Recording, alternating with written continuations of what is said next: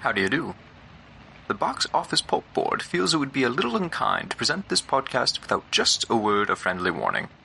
We're about to unfold a cinematic commentary track, made by a group of men who sought to create a podcast after their own ravings, without reckoning upon God.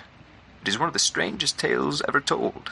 It deals with three great mysteries of the internet: analysis, observation, and deconstruction. I think it will thrill you. It may shock you. It might even horrify you. So if any of you feel you'd not care to subject your nerves to such a strain, now's your chance to, well, we've warned you. Now, to pause and refresh. For your convenience, we have an attractive refreshment stand in the lobby, with buttered popcorn, golden good and hot from the popper, your favorite candies, wholesome and rich. So delicious, Dr. Pepper, so bright and brazen, with a tang and tinkle unmatched by any other beverage. Dr. Pepper at our beverage stand right now, and then return to fully appreciate this bump and a tragedy. Ha ha ha ha! Goomba! Yeah. Walk tall! Be proud! Go Goomba!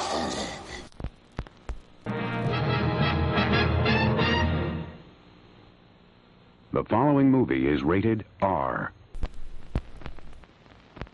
Welcome to Box Office Pulp, your one-stop podcast for movies, madness, moxie, and tonight, Mario Brothers. That's right, this ain't no game. We've got a bop and a tragedy for you based on Nintendo's legendary 1993 flop.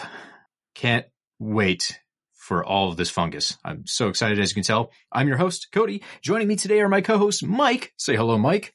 How different would the reaction to this movie have been if it were specifically advertised as being based on Super Mario Brothers 2? You know, the world may never... If I had a genie, I would use one of the wishes to find out, though. That's something I would definitely waste a wish on. Also, say hello to my other co-host, Jamie. Hello, Jamie. You know, guys, due to a devastating childhood injury, I have no choice but to walk the dinosaur. I had a friend tell me today they didn't realize Walk the Dinosaur was a real song. They thought it was written just for the Super Mario Brothers movie. They didn't know it was a cover. They didn't know like someone actually put this on the radio and had success with it. They thought it was just some bullshit they threw in there to cover the credits. To be fair, that makes more sense than that song actually existing. That's why I kind of like that song being included with Super Mario Brothers, the movie. This is right before Jurassic Park, where the use of dinosaurs in pop culture completely changed. So this is the last vestiges of that version of pop culture dinosaurs and how they relate to culture. Wait, hold on. When did We're Back, a Dinosaur story come out? 1993! What a year for dinosaurs! Holy shit. Okay. Wow. I'm blowing my own mind here. Oh, I'm sorry. I got lost in like some nostalgia mind hole for a second there. I got to get out. We got to focus on the Mario Brothers. Folks, in a few moments here, we're going to be playing the movie and talking over top of it. You're welcome to join us if you can find a copy of the Super Mario Brother movie. It's surprisingly tricky to do. There's a really great Umbrella Entertainment Blu-ray of the film. If you can still find it, it might be out of stock by now, out of print. Good luck. If not, you can just listen to us talk about it and just imagine this movie. You can go find pictures of it online, and that's enough. Just look at the toys. Honestly, I think it's easier to find Super Hornio Brothers than this right now. Probably. No, that's been benched once again for other reasons. Well, folks, before we kick off that commentary, though, you do have to get the official drink ready.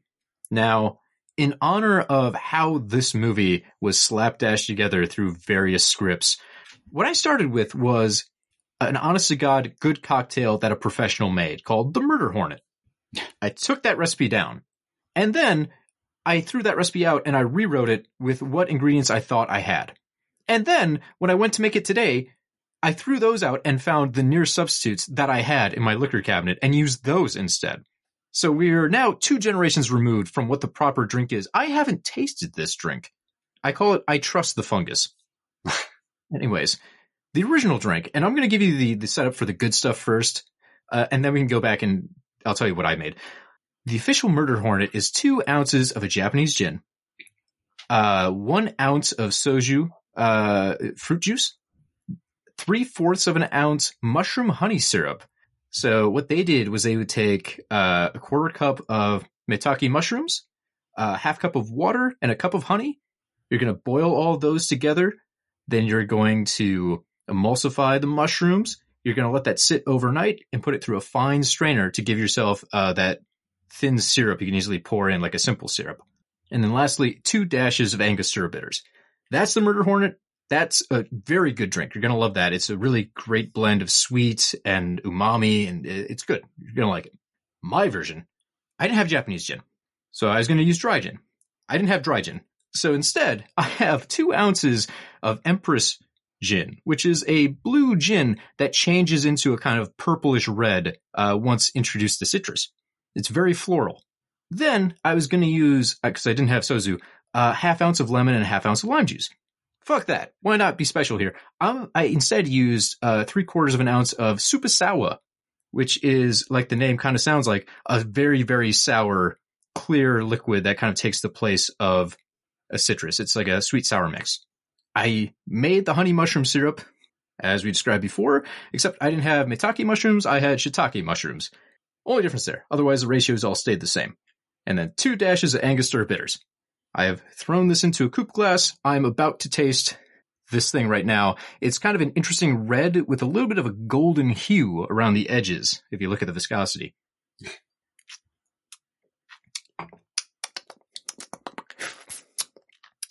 It's okay.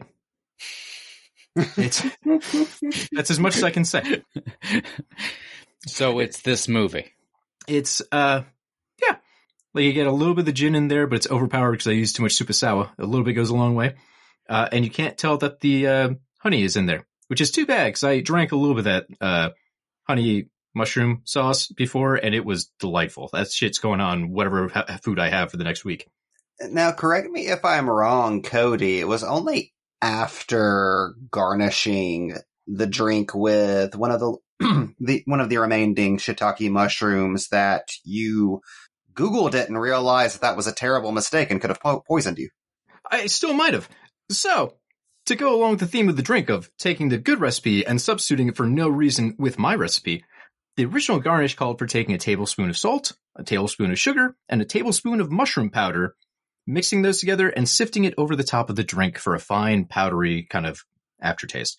I didn't know where to get mushroom powder, so I just threw in a raw shiitake on the top, and I'm like, yeah, whatever, it's a mushroom. I should maybe look that up and see if I should eat that raw. And the internet says, no, there's a really good chance you will develop a skin rash if you eat raw shiitake mushrooms. So I pulled that garnish out. I don't recommend putting mushrooms, just raw mushrooms, in your drinks. That's Box Office Pulp covering their own ass for legal reasons. Go with the tablespoon of salt, sugar, mushroom powder, or don't even put it in a garnish. It's fine. Just throw this in a little chilled coupe glass, and there you go. And kids, if you don't feel like making all that, I really recommend just steeping some mushrooms in hot water for about 60 minutes and making tea out of it, and have a good time. Nothing go wrong there. I keep drinking this drink expecting like one of these sips, I'm just going to get it, and the flavor profile is going to be really good, and it's just there. It's not going to happen. It's clean and dirty at the same time is what that drink is. It does look that way. It has that appearance. It's not bad. I can drink this and I will drink it, but at no point do I think we can get to a spot where I take a sip and I go, yeah, this was worth all the work. So it's this movie. So it's really, I made the perfect drink. No. All right. Well, I think that's enough disappointment. Let's move on to, disappointment. The Super Mario Brothers movie.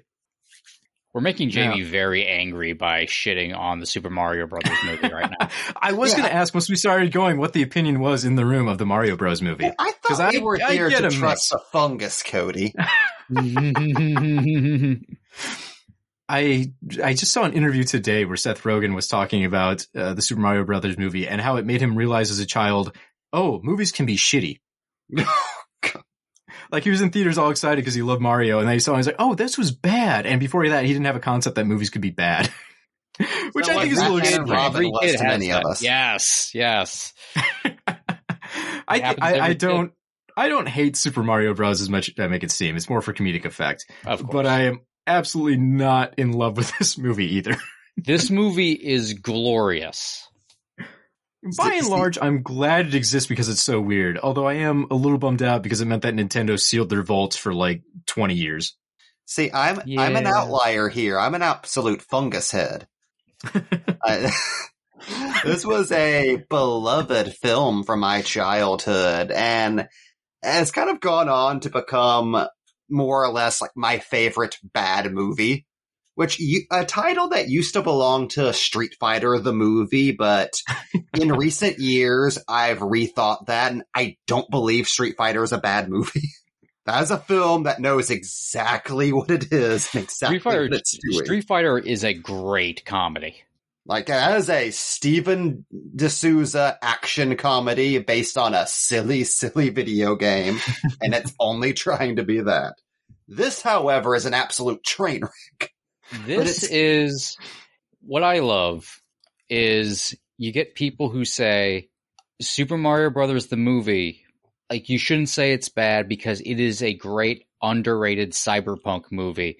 And I stop and say, you're calling a Super Mario Brothers movie cyberpunk. That is where it inherently has gone wrong.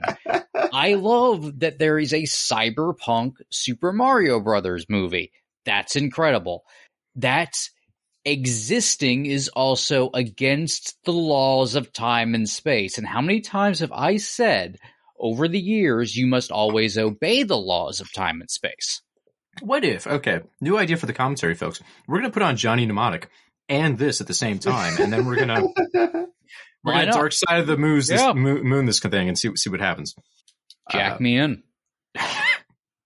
There'll be no one jacking anyone in tonight. Mike, are you ready to count us down for the actual commentary proper? I am so ready. I've been looking forward to this all week. Let's do it to it. All right. I'm going to count to 3. After I say 3, we press play. 1, 2, 3. Go production logos. So I love production logos that have just been made in like Movie Maker. Oh boy, we're about to watch Reboot on DVD. Which is coming soon. You'll be able to get Reboot on DVD. Yeah. I have my volume on 3 and it still sounds overwhelming. It's a very loud movie. I miss the Hollywood Pictures they logo. want you to hear it. The Hollywood Pictures logo makes me so goddamn nostalgic. It's that Very and much so. TriStar. Yeah. Oh, hey, the only time we'll ever hear this. It's so weird that they had iconic songs and stuff, and they're like, fuck, we don't need that. Just put in some chipper, like, comedy music from Silvestri. It'll be fine. I just want to say, years and years before it became standard, Super Mario Brothers movie did the thing of, and then we play the old version of the theme to remind everyone of innocent times before things get real. The thing every Pirates of the Caribbean trailer would later do. I want to talk about this intro for a second, because this is a sign right here something's wrong. The easiest home run in the world for a Super Mario movie would be to, just hire the art department from a Super Mario game and just do that on the big screen. Just do that. Instead, they're like, here is some weird point-and-click adventure graphics from like a 1992 CD-ROM game. It's from Dingo Pictures. It throws me off because I'm like, guys, it would be even easier to do it the old way. You'd have like fucking 16 bits to work with. With Dan Castellaneta here as not Mario. It's so weird. Yeah, I didn't even believe it when I looked up on the credits. Like, the fuck, they got Homer Simpson to do like this 2 seconds of narration? This fucking metal logo. I like the metal logo though. It's legitimately great. do. Okay, I gotta talk for a moment before you launch into your movie facts, Cody, because I figured you'd have something to say about this. This absolutely fascinates me. Okay, in preparation for this, I read the original script, like the original first draft of the very first attempt to bring this to screen. and read detailed synopses of the 8 scripts between then and the final production of this movie. Well, I say Jesus Christ, but that's not that uncommon. There's a lot of movies that rewrite and rewrite and rewrite. This one's particularly bad, but it's bad because all of those rewrites were in the space of like 2 months. Yeah. Well, the very first script opens like this. This thing I have always assumed like had to be like a last minute rewrite or something because it's so incongruous with both the rest of the movie and anything you'd expect from a Mario movie.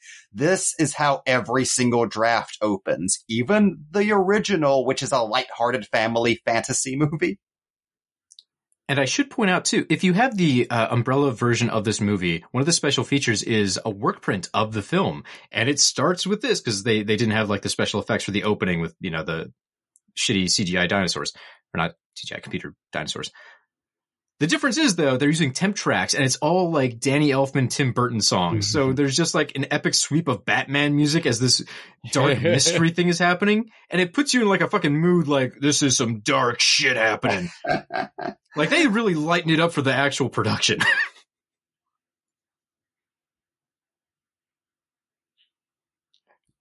That work print is fascinating to watch because it's not in perfect condition. Apparently there is a cleaned up and even further extended edition somewhere on the Internet Archive you can find. But being able to watch essentially a rough version of the movie with another, I don't remember how much it is, maybe 8 minutes of random bits thrown in throughout the entire thing that radically alter the tone. It's fascinating to see what could have been and what was. Like I was saying to the two of you earlier today, it's as if every version of this movie, but the final one they made, could have been quite good. It's like even that extended version, which is still a train wreck of a movie. Like you can see, like, okay, a lot of stuff that's very random and inexplicable. The theatrical cut does have a purpose. There actually were character beats in this movie at one point. Oh, yeah. Although there's still weird things that are, and this is common for every movie, but like actors making a backstory that they just had to do on their own because they needed something to grasp onto. Like John Leguizamo says, well, I don't have a mustache because I'm rebelling against my family. And part of what he mentions is like the opening pan we just saw a second ago. They show the Mario's father, who also has a mustache, and his brother Mario has a mustache. So Leguizamo decided, I will not have one. Which I don't know if that's true, or he just couldn't grow a mustache, so he needed to like find a justification inside the character. Luigi not having a mustache comes from the fairly early drafts. As they knew it's interesting, like pretty much from the first screenplay onward, they settled into the idea that Luigi is the actual traditional hero of the movie, with the one with the romantic lead, where Mario is, the grouchy Danny DeVito older brother type. They did try and get DeVito, didn't they, at one point for the role, but it didn't work out? Pretty much everyone you'd think would be Mario was asked, and also every leading man in Hollywood. They wanted Keaton for Bowser. This is, I believe, the famous scene where Leguizamo accidentally broke Hopkins' arm because he had been drinking in his trailer because things were going so poorly. I was with the scene with the police car later, I think. It might be this van. I'm pretty sure they were drunk in most scenes. They were drunk here. No, they were drunk in a lot of the scenes, but from what I remember of him telling us was they hopped in the van. They're told they had to get in here, and he said, I'm a bad stunt driver to begin with. But he hit the accelerator too hard, and then he hit the brakes, and it slammed that door shut on the far side that you see is open right now on his hand and essentially broke it, so they had to put on that flesh cast. Anyways, let's get some of these movie facts out of the way, because there's a lot to talk about here. We'll run through them. So many writers. So many writers. This was directed by Rocky Morton and Annabelle Jankel. They're probably most well known for creating Max Headroom. That property that definitely screams, make a Super Mario Brothers. Our screenplay is by Parker Bennett, Terry Runte, and Ed Solomon, of all people. Yeah, Ed Solomon. You know him from a long string of blockbusters like the Bill and Ted trilogy, the Now You See Me movies, and the Men in Black films. Like, Ed notoriously Solomon wrote your famous, childhood. good, yeah, screenwriter. So he's in the mix. Our cinematography is by Dean Semler. Semler is an Australian cinematographer with some really great films under his belt. You know his stuff. He's done some of the Mad Max films, Mad Max 2, Beyond Thunderdome. He also did Razorback, Waterworld, Apocalypto, 2012, Secretariat. And he also served as the second unit director for this picture. Our cast, boy, they really did a great job on this cast. I will for sure give them that. Bob Hoskins, he's a legend. You know him from a million things. Who Framed Roger Rabbit, Brazil, Hook, The Wall. God. I can't imagine anyone else being... Yeah, I can't imagine anyone else being Mario, though, after him. Like, he just did such a wonderful job, even though you could tell he didn't enjoy being in the picture that much. He was professional about the work. John Leguizamo as Luigi. Like, oh, man. He's having a little bit of a career renaissance just because Violent Night and The Menu were both surprisingly big hits. But also, you know, he's in the John Wick doing some character acting stuff. He's a lot of fun in Land of the Dead. More iconic voice work than I remembered. He's in Titan A.E., he's in Encanto, he's in Ice Age. Like, just one of those roles would probably be enough for people to go, wow, that guy is a really professional, cool voice actor. We should get more shit. Award-winning one-man show. He wrote a graphic novel a while back, has a music career. I have the biggest crush on John Leguizamo. He really got me. He's Romeo and Juliet. Ones. Romeo and Juliet is where he got me as a kid. Like, oh man, just fucking Tybalt. What a role. Man crushes on John Leguizamo's side. Let's talk about Dennis Hopper as Koopa. Jesus Christ, we got another Land of the Dead alumni. Too many great roles to really list, but let's just talk about Blue Velvet, Speed, Easy Rider, Texas Chainsaw Massacre 2, which I wish he had chainsaws in this movie. Samantha Mathis is another one of those people that I didn't realize was in some other pretty famous stuff until going back and looking at her filmography besides this movie. She's the voice of Krista the fairy in Fern Gully, The Last Rainforest. Maria Castle in the 2004 Punisher. That will forever be the other thing she's in for me. Yeah. I saw that and my jaw fell. I was like, what? And she even had a small role in American Psycho. So she's got some cool stuff going on. And lastly, there's obviously, like, I should mention Spike and Iggy, but I got to keep rolling. We got too many movie facts. Mm-hmm. Fiona Shaw as Lena in this one. An entire generation of fans know her as Petunia Dursley in the Harry Potter films. So it's very weird to see her pop up in this thing. As a femme fatale. Yeah. Some last mentions. Lance Henriksen makes a cameo at the end as the king. Spoilers. Frank Welker provides the voice of Yoshi and the Goombas, which is really fun. And we already covered this. The narrator is Dan Castellaneta. So, boy, jam-packed with talent in this movie. Our music is by Alan Silvestri, who did Predator, Overboard, Mac and Me, Back to the Future, Fern Gully, another Fern Gully, Forrest Gump, The Avengers, a million other huge movies. This guy you've heard like 40 of his scores. Our editing is by Mark Goldblatt, who won a Saturn Award for editing Piranha in 1978. Worked pretty closely with Dante in a few of his other films like The Howling and Inner Space. I really appreciate that he did Piranha and Humanoids from the Deep. He was the editor on Halloween 2, The Terminator and Terminator 2 Judgment Day, Commando, Rambo First Blood Part 2, True Lies, Hollow Man, Nightbreed, Predator 2, a bunch of other really cool genre stuff. That's my favorite part about going through these movie facts. If I just read them to you blind and tell you it's a Super Mario Brothers movie, you would assume, Jesus Christ, the amount of talent they have assembled for this thing, it must come out good. Oh, it's like Hodorowski's Dune.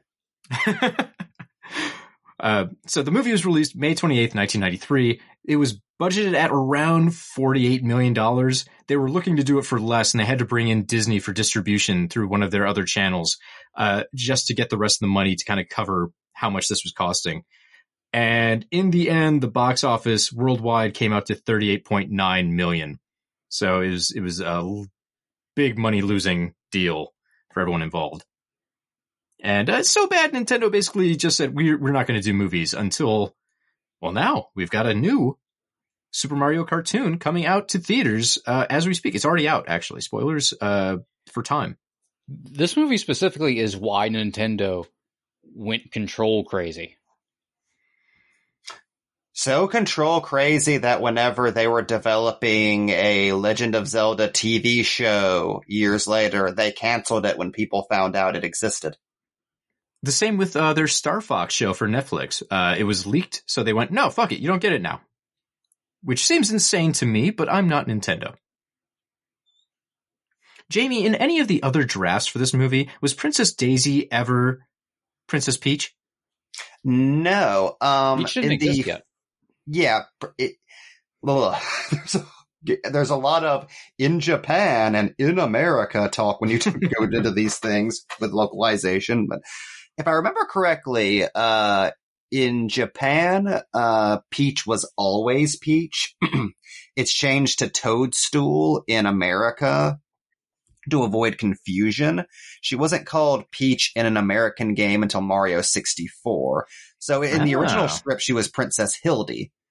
From the second draft onwards, they changed her to Daisy from Super Mario Land, just because that was the only first name to a princess they had, and they were working pretty much without any input from Nintendo, so all they had lore-wise to base any of this shit on was what was in the American version of the games and what was in the Super Mario Brothers Super Show cartoons.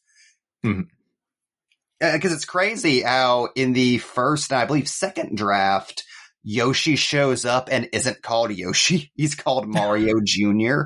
Because all they had was just the fact that Mario rides a dinosaur in Super Mario World. Because it hadn't been released in America yet. So weird. But there's still like a Mario Golf reference in here. Yeah. There's a Mario Kart sequence like, before Mario Kart. Well, that's what I was about to say. Like the Mario Kart thing, I wonder if that was, it was out pretty close to when this came out. I wonder if the two inspired each other, or this would have come out slightly before, I suppose, in America. But if you look at the lore of Mario, which has never been super deep, it's not like you need to pause and if I don't collect all of the audio logs, I'll never understand BioShock. It's not one of those game series. But to this point, you got to remember, this movie came out in 1993, right? Before that, we had Super Mario Bros. 85. Super Mario Bros. 2, 88. Super Mario Bros. 3, also 88. Super Mario Land, 89. Super Mario World, 1990. And Super Mario Land 2, 6 golden coins. I didn't write the date for that. I apologize. But that's what they had to work off of. And it sounds like a lot, but those games are just platformers. There's not much lore in there. There's not a lot of in-depth stuff you're getting out of any of those. You get some colorful characters and locations. And I don't know, maybe there was more in the game manuals back then that explained what was going on in this universe. But there was stuff in the game manuals, but yeah, it wasn't until later that Nintendo buckled down and really built out the lore. Like now there's, the Mario Wiki and there's like Mario encyclopedias and shit. Mm-hmm. But at the time, really the most that existed outside of the manuals was the Super Mario Super Show. Right. And I wonder how much they were fighting against that show when they first started, which would explain why you hired the creators of Max Headroom. Because the show wasn't particularly well renowned, was it? Like it obviously lasted more than the season. It was popular. Yeah. They lasted way more seasons than you'd think. Yeah, but it didn't scream cinematic. So I could see them saying, okay, we need something different to stand apart from that silly thing we did before. Oh, yeah. This was at a time, too, where it was, well, it's a movie now, so this is like the actual version of it versus the thing that it's based on, which you got with anything based on cartoons and stuff like that. I mean, even to a degree, like I love the Addams Family movie, but if you stop and think about it for a second, up until like the last minute, that was a version where, and then Fester was replaced with just a dude, a hitman. Yeah, like that. It's like there's a lot of so fucking. There's a lot of such a fucking weird ass movie. Especially post Batman. Oh, where, absolutely. Right, yeah, that changed everything after it, and the tone, that was the way to do it.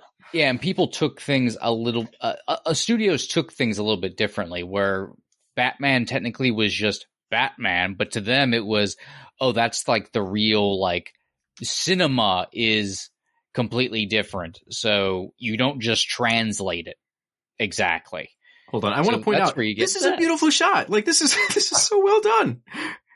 Like, it's a great interesting composition. A well-directed movie. This is a very well-directed movie. I mean, some of the shit in Dino Hatton is beautiful. The set design is unimpeachable. Everyone recognizes that it's fucking outstanding, and you're never going to get that kind of production work again. Like, it would be too expensive to do it that way anymore. People tell you, no, you got to do it with CGI. So I get it. That you got to appreciate this because it's basically a dinosaur. It doesn't exist anymore.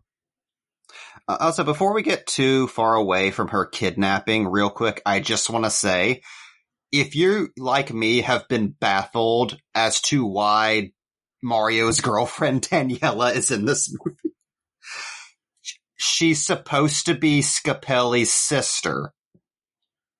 And whenever they rescue her, Scapelli forgives the debt that Mario owes him in pretty much every draft other than the one they shot. Scapelli's point in every single draft is to be some kind of in-law to Mario who's holding a debt above him. In most drafts, Mario's the one who floods the tunnels because Scapelli is blackmailing him. Scapelli and Daniela have a reason to be in the movie. All of that really makes a lot more sense than what we ended up with. In this one, he gets turned into, spoilers, a chimpanzee, and then they just kind of forget about him. Monkey. Does that ever get reversed? Is he just permanently a monkey? By the way, as far as I know, I believe so. That was actually a last-minute addition by Ed Solomon. Ed Solomon, both co-writing a draft and doing touch-ups on the shooting script is the reason this movie has jokes that are actually funny in it. I'm not surprised. Because the third act super changed. But before we get too far away from like the Mario lore, what I do think is kind of cool about this movie, like from a historical standpoint, there's this, and then there's an anime film released in Japan that is probably the earliest Mario adaptation. And that's I just found out about that yesterday. I didn't know that existed until now. It only like recently leaked online and available to like properly watch it, but that is also like even more so completely making up the lore as it goes because there was literally none. And this stands as really like the last thing of a version of Mario that doesn't exist. Like Mario being a plumber, like kind of just comes from the Super Show and carried over to here. But that's not actually part of the lore. Like part of the lore now, the official lore is that Mario and Luigi are from the Mushroom Kingdom, instead of being from Brooklyn and transported to the Mushroom Kingdom, and that they were plumbers.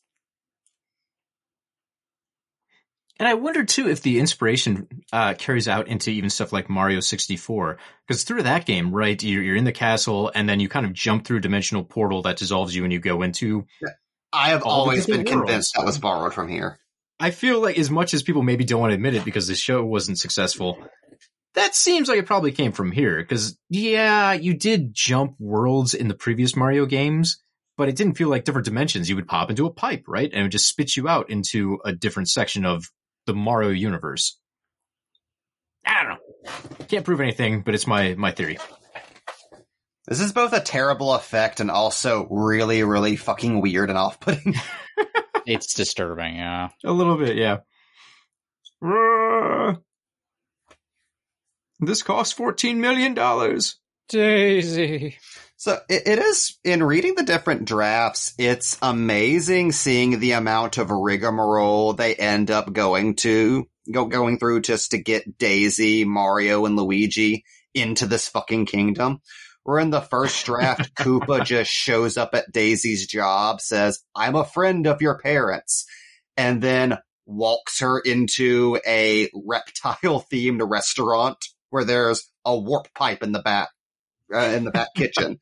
And then he pushes her down that, and then Mario and Luigi, who are running from the mob at the time, run in there and jump after them. Because we should point out, we are almost 23 minutes in this movie, like 22:50 right now. There's an hour 22 left. That's a pretty big chunk for them to basically just be doing setup. And it's not like New York really matters that much in this version. Oh no, Hell from Spawn. So on the Umbrella DVD, it's this, Mario just falling through the dimensional chasm, but set to Walk the Dinosaur. And I was writing notes, so I left that DVD menu up for too long, just hearing that stupid beat play over and over. Everybody walk the dinosaur. I won't spoil it just yet, but in earlier scripts, that weird Doctor Strange dimension comes back in a big way in the third act. Ooh. Do they fight Dormammu? You're not that far off. All right, so we're about to wander into just an astounding set. The production design was from the same team that did Blade Runner, which isn't a surprise when you see it. The thing that throws me is they didn't have a sound studio that was big enough to hold everything they wanted to build. So they went out and found a giant abandoned cement factory and built the set around that. So everything's just there. Like, this isn't a series of interconnected sets. They just made a Dino Hatton. Yeah. And they were limited in what they could do, right? Because you can't move those pillars you can see running through this the city. Those don't go anywhere. They hold up the building. So they just had to design around them. They said, I'm forgetting the numbers, but the set was something like 90 feet tall they had to work with. And, over like a football field long. So they literally basically stuck New York into this giant warehouse and just filmed all those scenes throughout this insane design. There's this amazing crane shot later, where you go from the street up into Koopa Tower, and yeah, it's just a practical shot because they just built a city, so you could just do a crane shot up into another building where Dennis Hopper's walking around. And Koopa's office is just the office that's in the cement factory that just looks out onto everything. And apparently you could, quote unquote, fry an egg on the floor.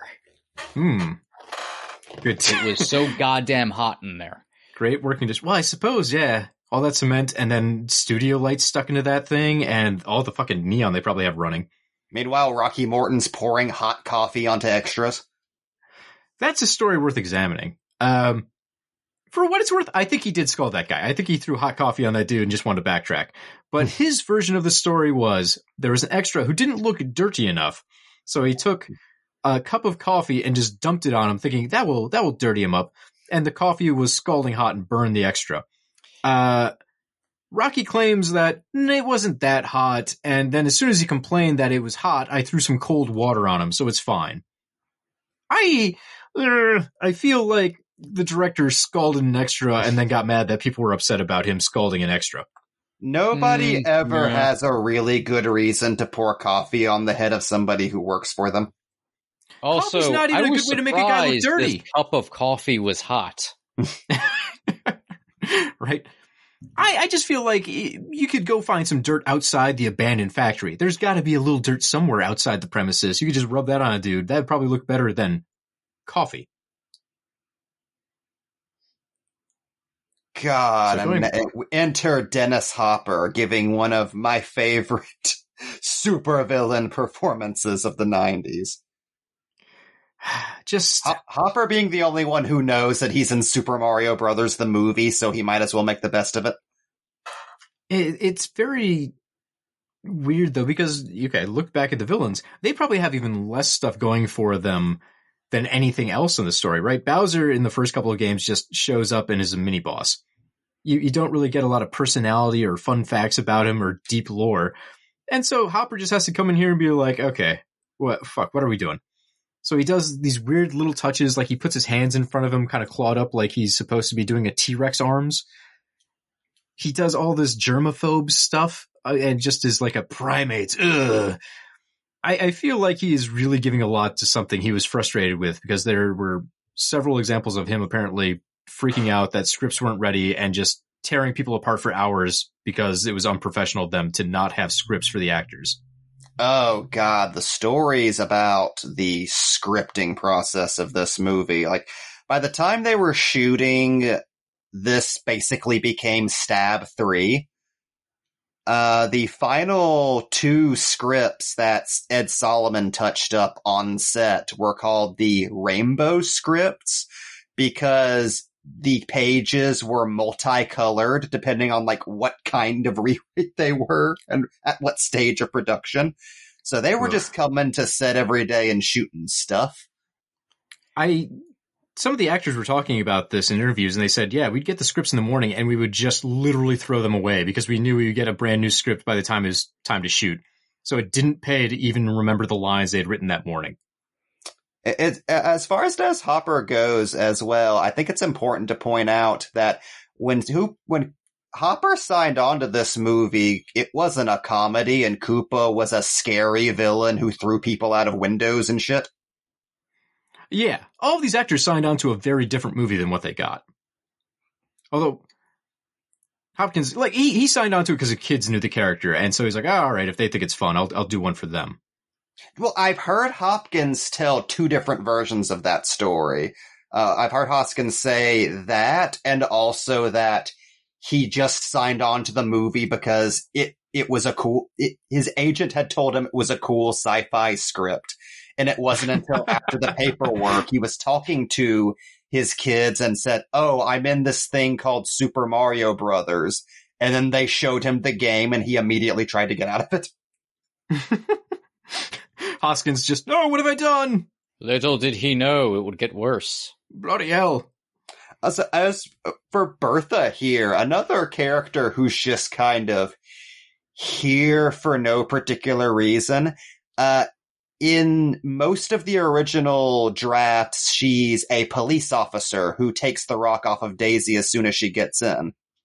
Ah. Which makes her role make a lot more sense. Like, she's the one who books them and everything, tying it into the police segment later.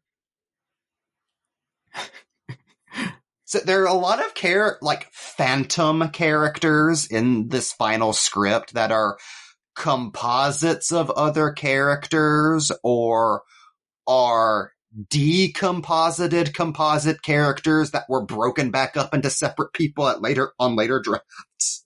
See, my theory was always she was supposed to be like Bowsette. Yeah, I assume she was one of the villain characters, just like, how do we make this a human? Speaking of weird translations, here's our Toad. Mojo Nixon, a legend. Someone explain this. Explain this version of Toad. I can. Go, Jamie, go. Okay, so in every version of these scripts, Toad is the 3rd lead character. Like, he's the Mario Brothers assistant. And in the original draft, that's still like fantasy focused, he's basically Benny from The Mummy. Like, he's this sleazy thief who's constantly betraying the Mario Brothers and is like informing on Koopa for them and everything, and is very like cartoonishly evil. That gets softened in the later drafts when it goes to sci-fi, where he's a chameleon character who's like a Junkrat type scavenger dude, like, ugh, give me your mushrooms, ugh. Which then gets softened further into he's a street musician who helps out the guys, but is still like a reptile scavenger dude, which then gets softened further when he's combined with a second character who is a heroic Goomba who takes pity on Princess Daisy. So, yeah, you're basically seeing, like, a copy of a copy of a copy of a character who was combined with another character's storyline. I like how none of that explained why he's just a dude. Budget. That is true. Which is also why he gets turned into a Goomba. They couldn't pay the actor anymore. We need to point out for a second, though, that police sergeant who's booking them just had like a hooker's high heel balancing on his shoulder the entire time. Just grinding against him, and no one pays any attention to it. It's also important to point out that there's one whole draft where Toad has his name changed to Lemmy because he was going to be played by Lemmy. What? I did not know this. Jamie, you're fucking making things up. I think it was one of those things where they thought they could get Lemmy. They also had mock-ups as Schwarzenegger as Mario, so, they were deluded. But imagine everything Toad does in this movie, but it's Lemmy. Oh yeah, man, he's been de-evolved. He's been de-evolved into fungus. If you devolved Lemmy, he would be a much cooler looking Goomba. But I just love that their trade-off for that was we can't get Lemmy, so we're getting Mojo Nixon, who is also cool, but not even the same type of dude. Which, God, if there's one of the big sins of this movie is we do not get nearly enough of Mojo Nixon as Toad giving exposition on quantum physics. Let me tell you about the universes. He seems like a great character that we've been robbed of. He's the best Gambit we ever got. And I'm pretty sure even in the extended cuts of the movie, he does not get a lot of extra stuff to do as Toad. Maybe like a couple of extended bits as a Goomba, like a sympathetic Goomba. But I think this was pretty much it from all of filming. Like, that's the role. You get 3 scenes. I was like, God, Nixon's delivery of, he's been de-evolved into fungus. Anyways. Things like that are why I love this movie. Now, as you pointed out, Jamie, it's amazing how much of the movie's identity is really shaped around them just being in an old factory.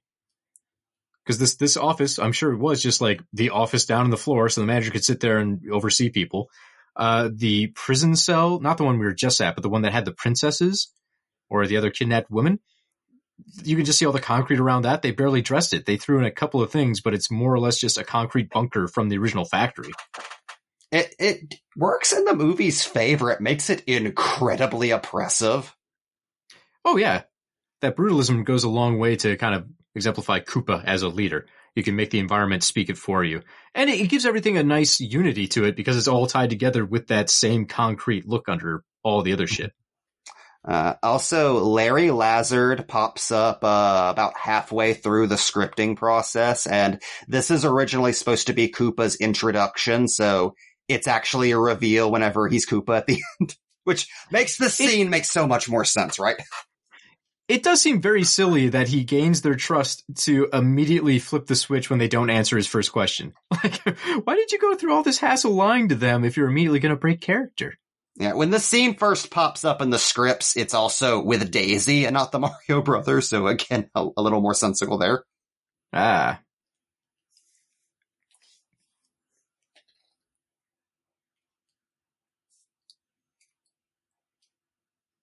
All right, so, 1, I expected my cocktail to probably not be great. 2, I am currently on a sport rotation at work, so 1 drink's the limit, can't get buzzed, which meant I had to have a backup drink. And so I found this in the grocery store, and I'm like, yep, this serves a purpose. It is Toxic Waste Slime Liquor Sour Strawberry Soda.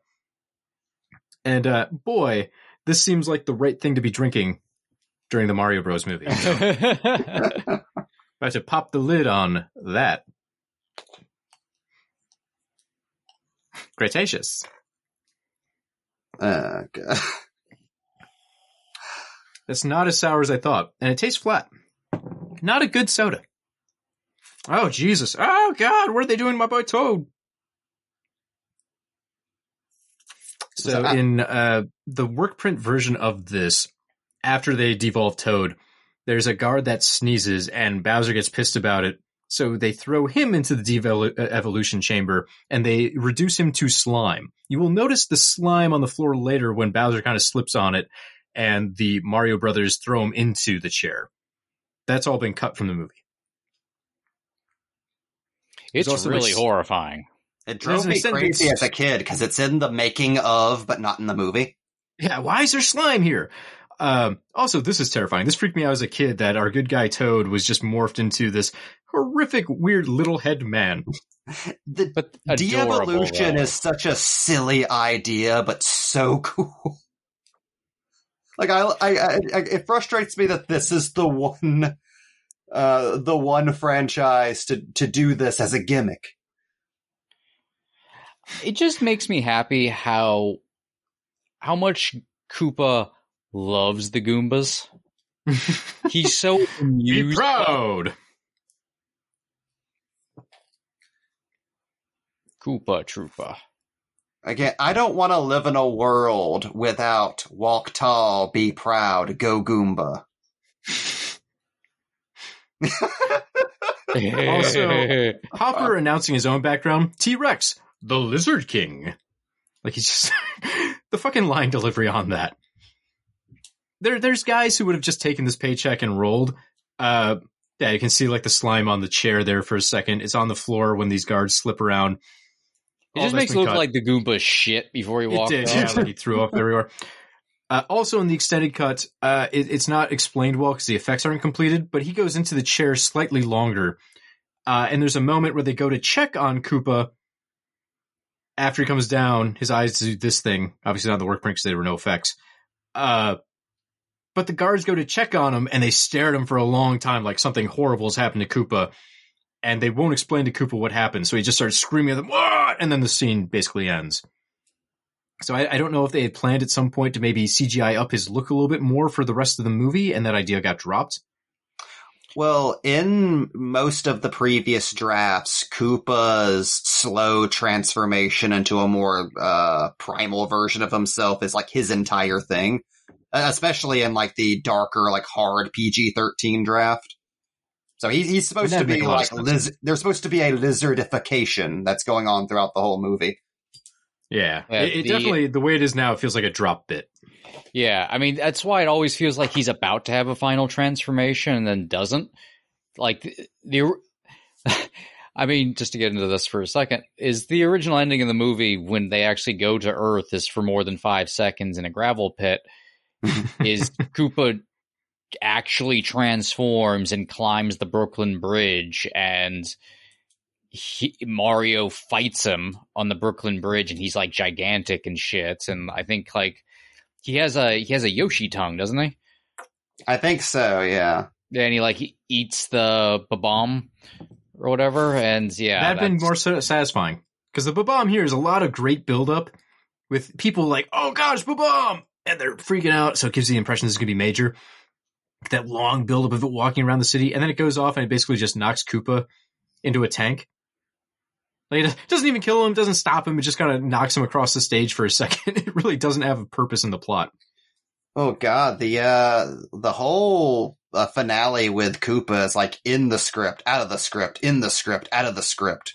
When Solomon writes his draft, Koopa's de-evolved off screen, and as just a joke, it cuts to Koopa and he's Yoshi.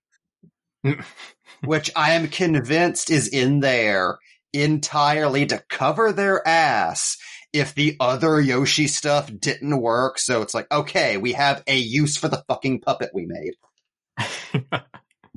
Didn't this movie start production like $20 million in the hole because much like Superman Returns, it was every single script was already counted towards the budget? Yeah. Pretty much, yep. They wasted millions before they settled on anything to start production, which is part of why they ran over, part of why they needed Disney's help to finish it. Which means legally this also counts as the Rain Man script. Was gonna say, so one thing that never occurred to me till recently, because I have a small brain, right, this is supposed to be an alternate dimension split off of ours where the dinosaurs lived. which meant they didn't have fossil fuels, which is why their cars don't have gasoline. That's why they're hooked up like bumper cars to an electrical grid. I'm not sure where they're getting the electricity from, but they don't have oil to burn, which is why the cars are stupid. There's a lot of thought that went into this, which amuses me. Well, yeah, if you listen to the guys talking about the production design, it's bananas. They had so much thought that went into everything and how they could tie it into the game. Like, oh, okay, so this is how a coin box could work in this world from the game. And they really had it thought out. You don't see most of those details, or they're passed by so quick they don't have time to expand on them so the audience could ever understand. But the people making it did take the time to plan out all that shit. Well, what kept happening was they kept developing drafts that would strip out all of the video game stuff to make this pretty much just an independent IP. And then the next person writing would then overcorrect by throwing in lots of Easter eggs. And then they'd get taken out and then they'd get put back again. So Okay, you I end do up need with to like say, this crazy mishmash. as an action scene, it's pretty cool. We have cars that are just spitting sparks and driving through fireballs. It's pretty This cool. shit is looking. awesome. It's pretty cool. This is delightful. But yeah, Scenes like this are where I point to the screen and go, okay, how bad is this movie? Really? But I would say, again, I enjoy a lot of this movie. I would not call it good. So I hate would the idea compare of guilty pleasures, but I recognize that I don't think this is particularly the movie it could have been, but there are spots you can enjoy. I compare this a lot to Bram Stoker's Dracula for me. It's like, I'm reluctant to call it good, but it's such a great train wreck. I can't say it's I'm so much entertained. imagination. It's just wrong. I have never understood why people talk about Bram Stoker's Dracula being awful. Because there are people that talk about it like it's just the biggest piece of shit. I'm like, I don't see it. I think maybe some of the acting's obviously a little stilted. Keanu gets shit for a good reason.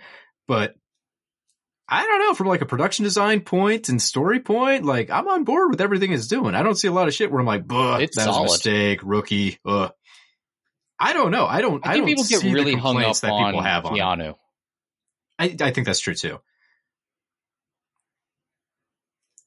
And it is odd. Like, I love Bram Stoker's Dracula. It's fucking odd, but Oh, sure, I odd would doesn't mean say bad. it is a very good movie.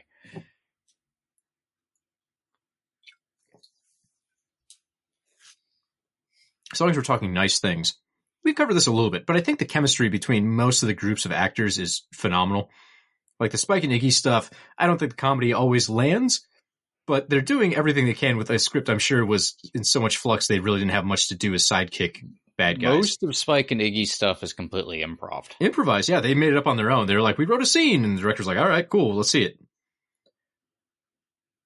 So that's good. Obviously the stuff with Mario and Luigi, Peter? Hoskins and Leguizamo's chemistry makes the movie. Like, this would be Yeah. unwatchable without them.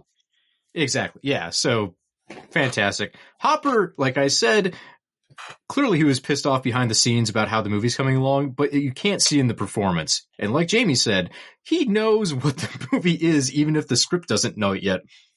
And he's just hamming it up, which is fine for this weird jam up of a movie. It would be very weird if he was a serious, dark Frank Booth, over the top villain. This has to be a different top.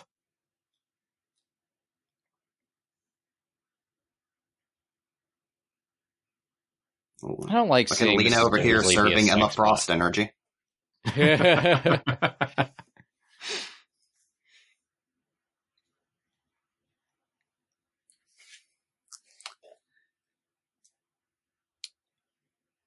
Let's see, what are we about the halfway mark here? It's strange too, because the movie, I saw one of the, I can't remember if it was a screenwriter or one of the directors saying it's basically ended up being Star Wars. Like it's just kind of the plot of Star Wars reiterated, but this time it's with plumbers instead of the Force. I don't know, because you look at it, it's not super difficult. You have people learning about a new dimension. There's one MacGuffin they have to trace. It's, you know, the meteorite bit. You get a car chase in there.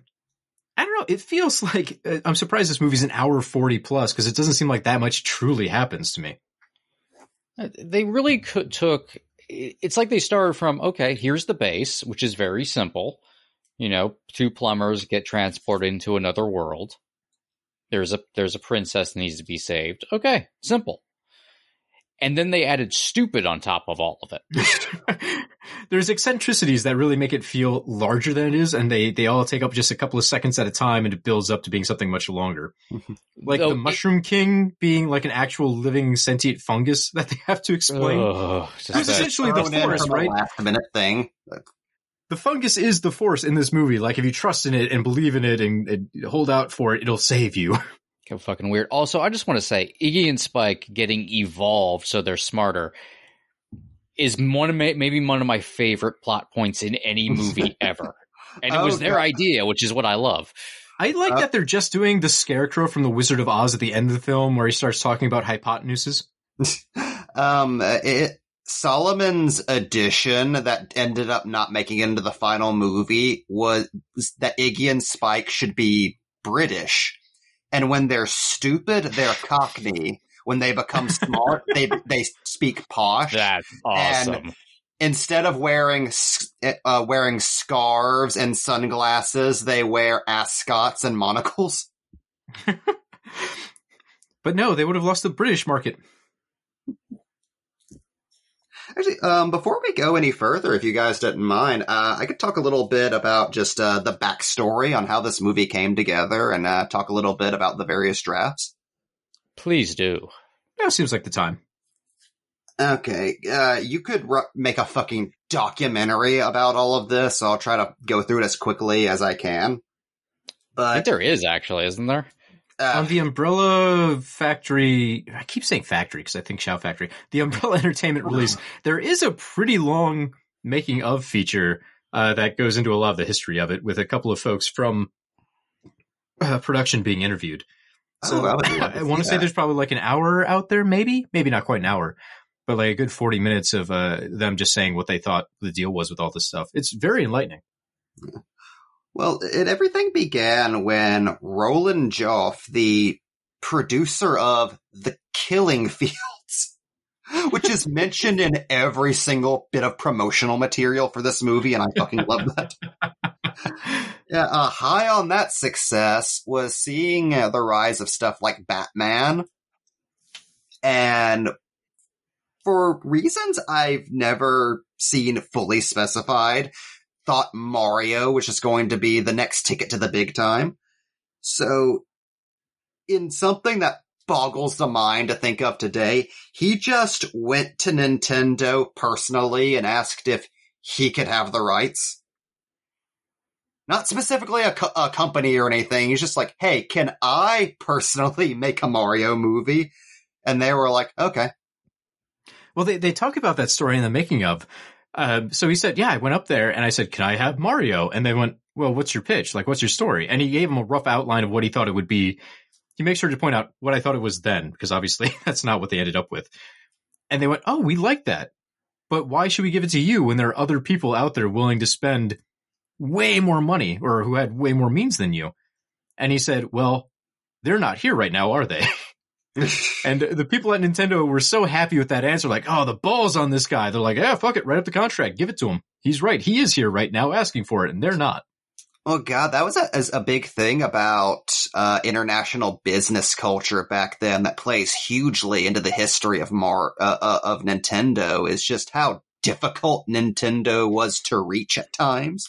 Because that's the day when people are still communicating over fax and shit. And no one's making a late-night cellular telephone call to Japan to talk over character designs or something. So a lot of business deals got made by people just putting the legwork into actually going to Japan and talking to Miyamoto and Yamauchi. Right? Like, it shows you're pretty serious when you're like, I'll take a 14-hour flight to Japan. I'll fucking just do it. It's fine.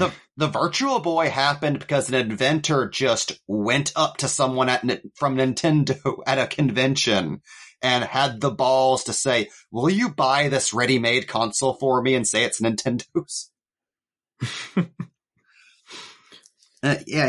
His whole idea is, we're gonna do a Ghostbusters style, like, fun for kids and for adults, sci-fi fantasy comedy. He doesn't have like a super like nailed down version in his head, just like this vague outline. So the first writers who are contacted are Tom Parker and Jim Genowine, the people who wrote the Flintstones movie a couple of years later. So people who are very good at making that type of movie. And initially it's Greg Beeman who's attached, the guy who would make Mom and Dad Save the World a couple of years later, which would bomb so hard he would be immediately taken off the project. Which, by the way, frozen in carbonite and sent into space. Is that movie good? I remember trying to watch it as a kid and not getting more than 15 minutes in. I've never seen it. It's streaming a few places, I believe. It's one of those movies that haunted basic cable when I was a kid, but just I could never get through it. But yeah, their initial pitch is dubbed the Wizard of Oz pitch. And whenever that falls apart with Greg Beeman, that initial fantasy, like faithful to the Mario Super Show pitch, then gets abandoned for a pitch by Parker Bennett and Terry Runte, who were picked personally by... Sorry, I can never remember these fucking directors' names. By Rocky and Bullwinkle. They picked these writers personally because they were attracted to the initial script, but by the time they were looking at it, fantasy seemed like it was out and sci-fi was in. So the bones of that fantasy script were then changed into a sci-fi script, which became known as the Ghostbusters script. After that, no one was really happy with that script, so Dick Clement and Ia Lafrenas were hired to write what then became known as the Die Hard script, which was a much harder, action-oriented script. I'm assuming that's where Bruce Willis came into play? Yeah, that has the infamous John McClane cameo, where Mario and Luigi are going through a ventilation shaft, and John McClane, as played by Bruce Willis, was going to show up to point the direction they should go. Which is the only joke in that entire script, so it's even more out of place. It feels like we know this shit ain't getting made, so we're writing this scene in to amuse ourselves, is what it seems like. Yeah, that script was then revised by the same writers as the Mad Max script, which was still action-focused and like a hard PG-13, but had a lot more sci-fi theatrical stuff in it. This was the one that would have a Mario Kart, a demolition derby scene that sounds like something from Fury Road. This is the script that got all of the actors to sign on to the project. This was the semi-prestige Blade Runner cyberpunk movie that they wanted to make. At this point, the movie was running out of money because of the amount of money they'd sunk into it already. So they had to partner with Disney to get it finished and distributed. So that led to what became known as the Disney Princess script, written by Ed Solomon and Ryan Rowe,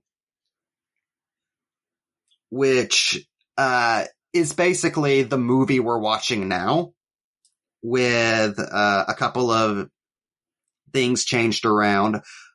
This was done without the director or cast, or I think even the producer's knowledge. This was basically a complete Disney move.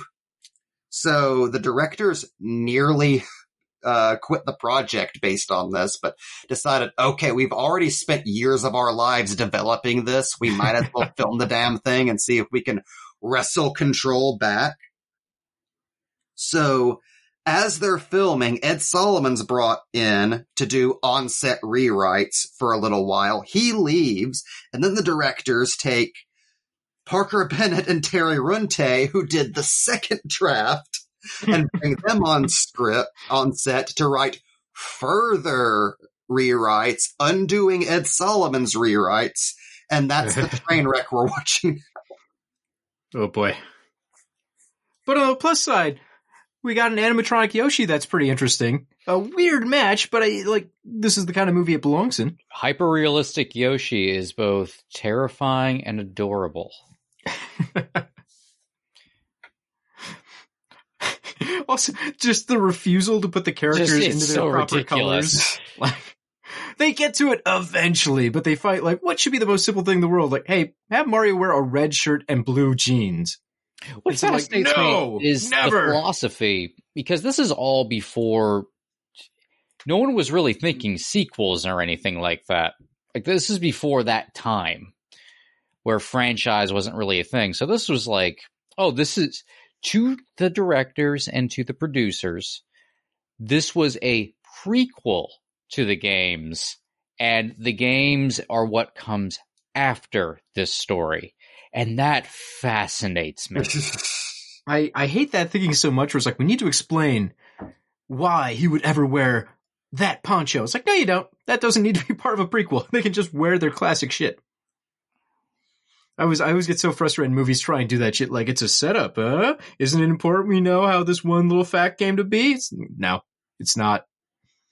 Also, boy, I know they joked about trying to push the limits on a PG, but the fact they wrote a script with strip dancers and then they still filmed that and everyone went, yeah, it's fine, blows my mind. There's an extended bit too where Spike and Iggy go on a long 3-minute long rap, and there's clearly strippers behind them doing their thing, and it's just fascinating that was all filmed. They didn't think, is this a waste of money? Nah, it's a rap specifically a rap from a family movie. Just with assless chaps behind them. It's like this movie defined in a single moment. This movie has hookers in it. Yeah. By the way, Mario getting a big lady's tongue down his throat is in every single draft of this movie. That was one of their things. No, this is a fixed point in time. We can't change it. And not even the same character either. It's in completely different contexts. There's a handful of moments and jokes that are just artifacted through every single concurrent version of the script. It's like the organic web shooters in Spider-Man. It just stuck around for 10 years.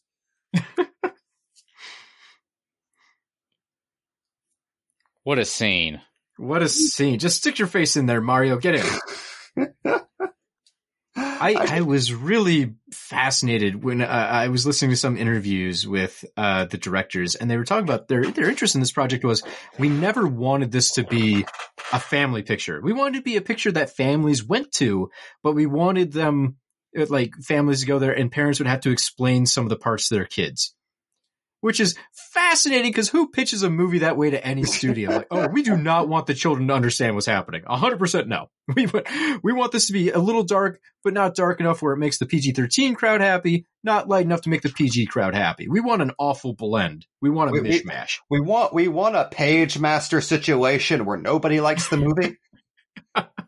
Also, I feel like it's very important to point out that when Hoskins signed on to the script, that dance scene was with Lena.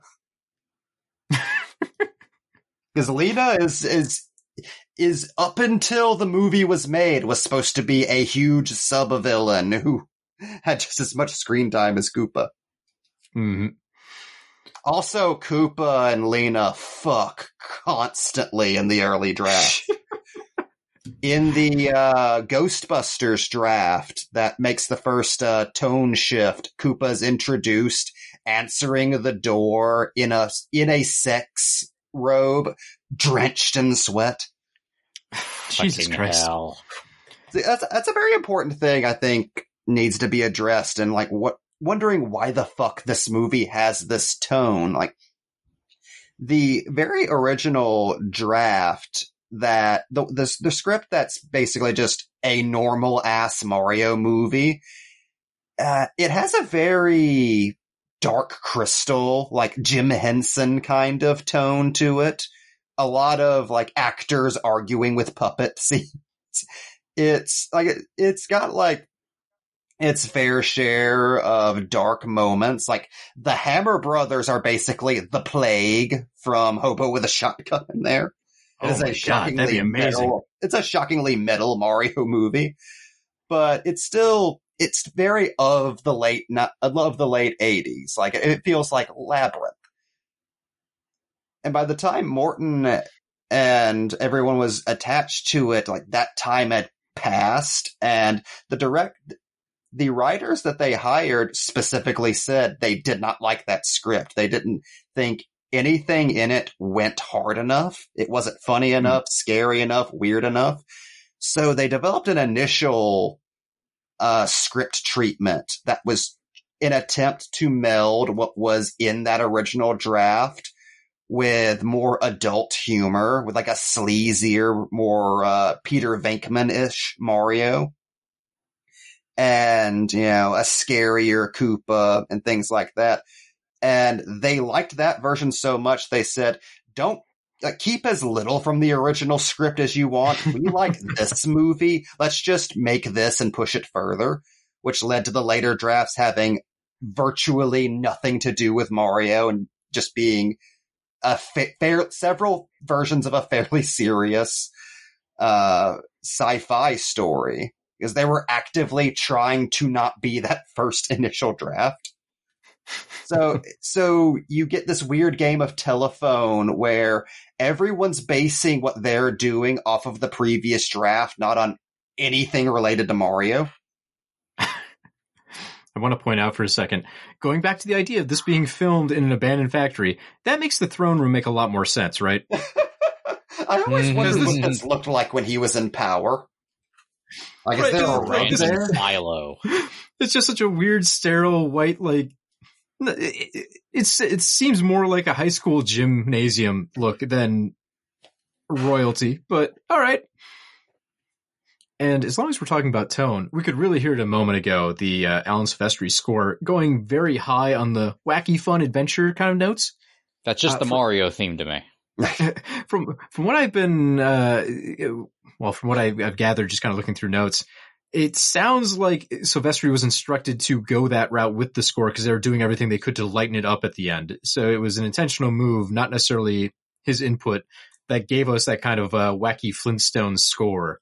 I heard somebody describe it as a knockoff Honey, I Shrunk the Kids score, and I can't unhear it. Oh. Yeah. Wow, yeah. Oh, and the pizza plot. So this is jumping to the end of the movie. The extended word cut has a moment that pays off the pizza gag. There's a lot of mention of the pizza throughout the movie. It feels like it should add up to something. In the work print version, as soon as Koopa is destroyed and turned into slime, the pizza driver there drives through the slime and tosses his pizza into the slime. It felt so good to see that finally. Yeah, and he had like a one-liner to be, like, how does that taste? And then drives off. And it's so weird because it completely undercuts everything else in the movie, but it resolves that one stupid joke they've been running with the entire time. I like to think that is why Mike and I have been obsessed since childhood with supervillains ordering pizzas. Oh, definitely. It all traces back to here. Koopa ordering a pizza is just, he's so excited, which is what I love about it. He's very personable with the pizza guy, which I enjoy very much.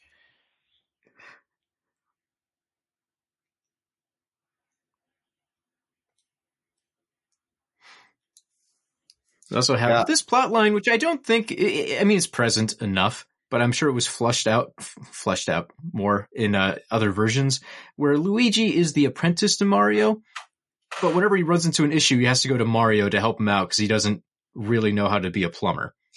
And I think that was supposed to be one of those points that got bolstered a little more in the final picture, and they chopped it down as much as they could for this. That's another thing that goes back and forth in the drafts. How passionate Mario is about plumbing and whether or not Luigi wants to be a plumber. Which is it was a constant source of debate in the scripting process.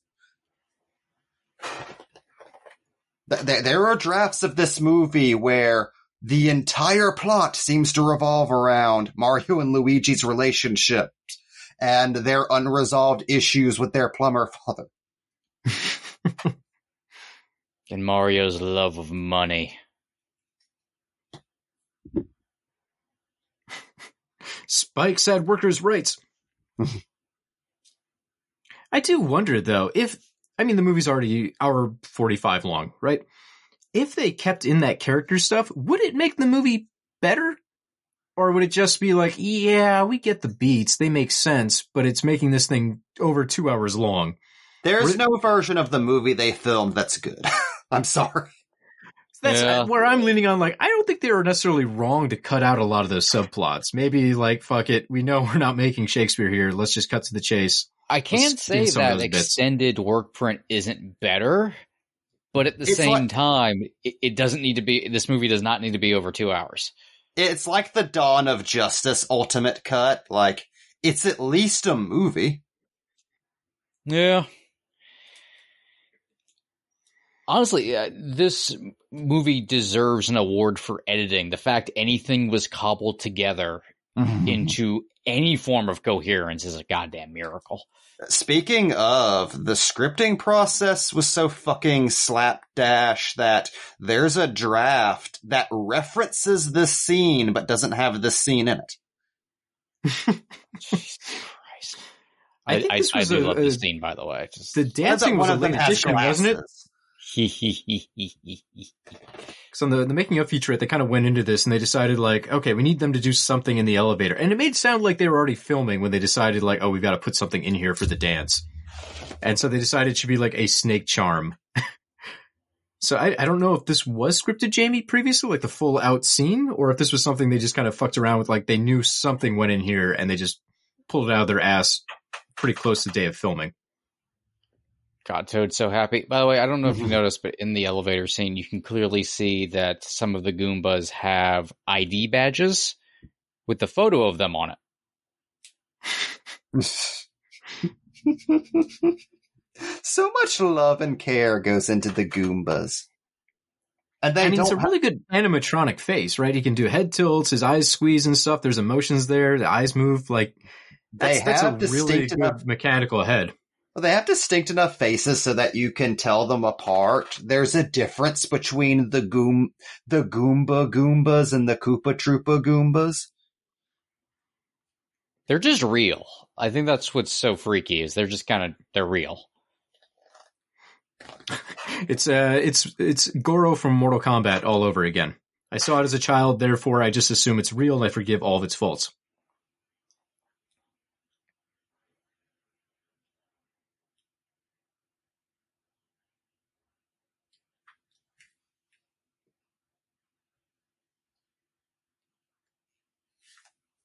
Save me, Lena. You're my only hope. This is a Mario movie. Yoshi is about to fuck her up. Sentence I just got to say. The fact he still has the tongue, but it's weird and tube-like. Yeah. That's how dinosaurs were, right? We'll go the Jurassic Park Dilophosaurus approach. She just fucking stabbed Yoshi in the neck. He's what a fine. movie. God. Again, the script they signed on for was that for 2 hours. Just a movie for no one. Oh, is this where the Bruce Willis part would have come in when they're going through the elevator? I believe so, yeah. The fact they all dance together makes me so happy. I like that this music exists in this dimension. Yeah, elevators there just have polkas. He's their leader. Why couldn't there just been more scenes with the Goombas? Why couldn't Goombas gotten a spinoff?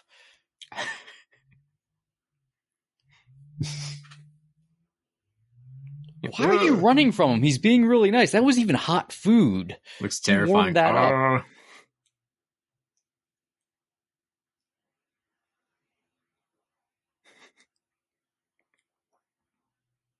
What is the term for those type characters? Like, there's got to be a stock name for them, because they're basically like Pain and Panic from the Hercules animated movie.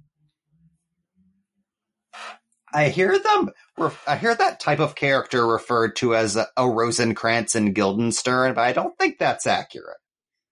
I could kind of see it. Yeah, that could fit.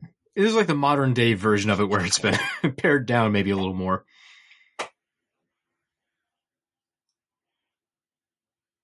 Also, Toad being lit on fire. Mm-hmm. I'm the one good Goomba. Why are you doing this to me? I think the entire creation of this movie can really be summed up with, instead of fire flowers, what if it's just a fucking flamethrower? Yeah, that checks out. It makes sense. Mario jumps really high? What if he loads bullet bills into giant mecha boots that boost him into the air? That's what's crazy is you expect so much of that stuff to have been Frankensteined together through pre-production, but pretty much this entire movie's structure, world, the ideas, it all comes from the second draft. That is just such a complete light switch transition from the first. The fact that so much that's weird about this movie was baked in practically from day one blows my mind. It makes me wonder, what was the sci-fi movie you were writing in your head before you were hired to write the Mario movie? Because you did not just pull all of this out of your ass. I feel like there's this really small but wonderful and odd period between 92 and maybe 96 or something, where you got movies in this vein. Ill-advised would probably be the best term for it, but because they have to do everything so practically, it becomes a weird, fucked up magic trick. I would say this, Judge Dredd for sure. Oh yeah. Well, that's maybe even Mortal Kombat, although that one really knew it needed to do the action scenes, and that was all it really needed. So it's probably more successful than this in a lot of ways. Oh, that's why as bad as some of them are, I have so much affection for those 90s set porn movies. I can never truly dislike any movie where the production team had to make an entire world. No one's rushing to go rewatch the Flintstones movie these days, but man, they actually made Bedrock. I will have you know, Jamie, I bought the Flintstones on Blu-ray last year just so I could marvel at those sets. So there's dozens of us. And even you bring up Judge Dredd, that's been on my mind this week.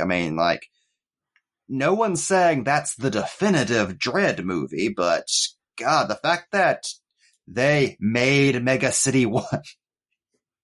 Oh, exactly. Dredd is the good version of that property, and that's when I want to watch a good movie, I watch that. But every once in a while, I throw in Judge Dredd because I'm amazed by the giant killer robot puppet they made, or the giant sets, or all the stupid flying cars, and them having to do that with actual real built sets. It's astounding. Not all of it's convincing, but it's just amazing that they had to engineer it all. Well, yeah. I'm not one to go well, before CGI everything was better, but there is something to be said now.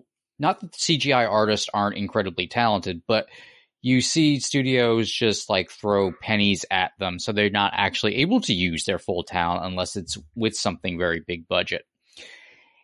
Back in the 90s, suddenly a lot more money was able to be infused into movies that are like this. They're just these random side throwaway things. So you get, you go from Dick Tracy, Judge Dredd, The Shadow, Super Mario, fucking Mortal Kombat, for God's sake. All of these different things where you have these kind of dog shit movies. Not that everyone I named was bad or anything, but Judge Dredd is a dog shit movie. but it's beautiful for all of the craftsmanship, all these insanely talented people going to work and creating something out of nothing, and it's just amazing. So it's the difference between like an accidental bad movie and something like a sci-fi original movie that's just made to be bad and be mocked, and it doesn't work. Yeah, like that's one of the reasons it kind of breaks my heart that so many of these movies ended up part of the bad movie canon because of early internet movie criticism. Which, you know, people talk a lot about the movie canon and, you know, how that's ultimately subjective, and, you know, everyone has their own canon in their own head. I think the same thing applies to the bad movie canon. I think the bad movie canon that we all seem to have agreed upon can also like be very elitist and very unfair. And I think that you definitely do yourself a favor by revisiting a lot of those movies that are famous for how they failed, how much they disappointed people, like what epic failures they were. Because especially those pre-CGI, like let's just throw $1 billion at nothing movies, like they have so much raw creativity from people who knew they could get away with anything. Like, as bad as a production as this must have been to film, like, God, could you imagine being in the creature shop for this movie, just giggling and knowing you have a blank check to make the Goombas? You get to decide how gross and ooey gooey the fungus gets to be this day. I think a lot of film discourse misses out on not viewing movies like this, both from the past and even modern ones. Look at it and see, okay, if it didn't turn out good, if it turned out bad, if it turned out just okay, what place is it coming from, though? Is it coming from a pure place? Because I think that's very different. Then you look at the movie like, okay, I accept the movie's quality. What is it trying to do, and was it doing right, or was it doing that's kind of interesting? And you get that across the spectrum of movies that are just okay, or horribly bad, or whatever else. There's something to be examined about them and actually appreciate whenever they are coming from a pure place. I still feel that way about new releases. I have a hunch, and nothing to back this up. This film came from a place of fetish. Someone, 100%, at some point making this movie, loves slime. They got off on slime, and they made this the slimiest picture they could. Oh, boy. Someone out here loves it. He's not even a good artist. Oh, don't tell him that. It's going to go in the fridge, buddy.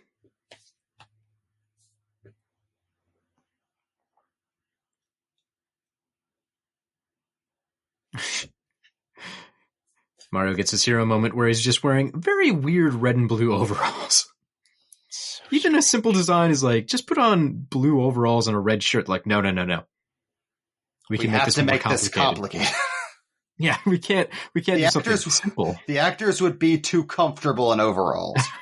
And let's put them in blue for the poster.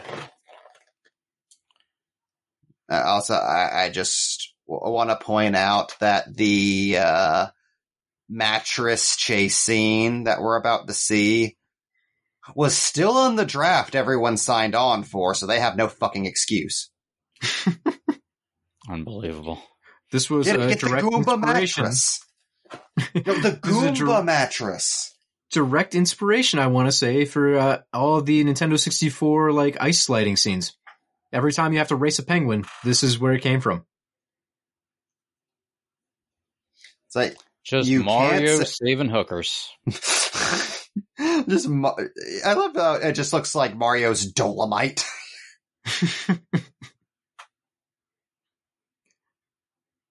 This police chief character who's given so much screen time for no reason. Like, he gets so much to do, you're just amazed he doesn't have, like, a cameo name, like he's supposed to be a reference to the game somehow. Oh, Several background characters are credited as, like, actual game characters because they're people from other scripts that were just kept in as stage direction by the end. Another pizza reference. So what this really reminds me of, this particular scene, but the movie as a whole, I just finished reading about Spider-Man Turn Off the Dark, Song of the Spider-Man. And it feels like the same thing. Like, we started with one vision, and then they wanted us to make something kind of palatable, and we ended up with something no one liked. Just the various versions of it, people being stuck on certain sets and saying, no, we need to keep this, and just being hung up on one weird detail that derails everything else because they can't let it go. But also, God, that whole play, I'm amazed, happened because Marvel had to sign off and say, yeah, you've got the rights. And they fought him a lot of the time because they're like, isn't this a little too horny? And I'm just amazed at the time Nintendo wasn't on set just watching this going like, what the fuck are we? No. Someone say no. I mean, they learned their lesson. Obviously, Nintendo made a big fuss about everything else they were doing afterwards, but I'm still shocked that in the 90s, Nintendo didn't want to complete control over one of these properties. The fact this wasn't filmed in Hollywood, I think, also helped a lot. Yeah, oh yeah. They were just left to their own devices.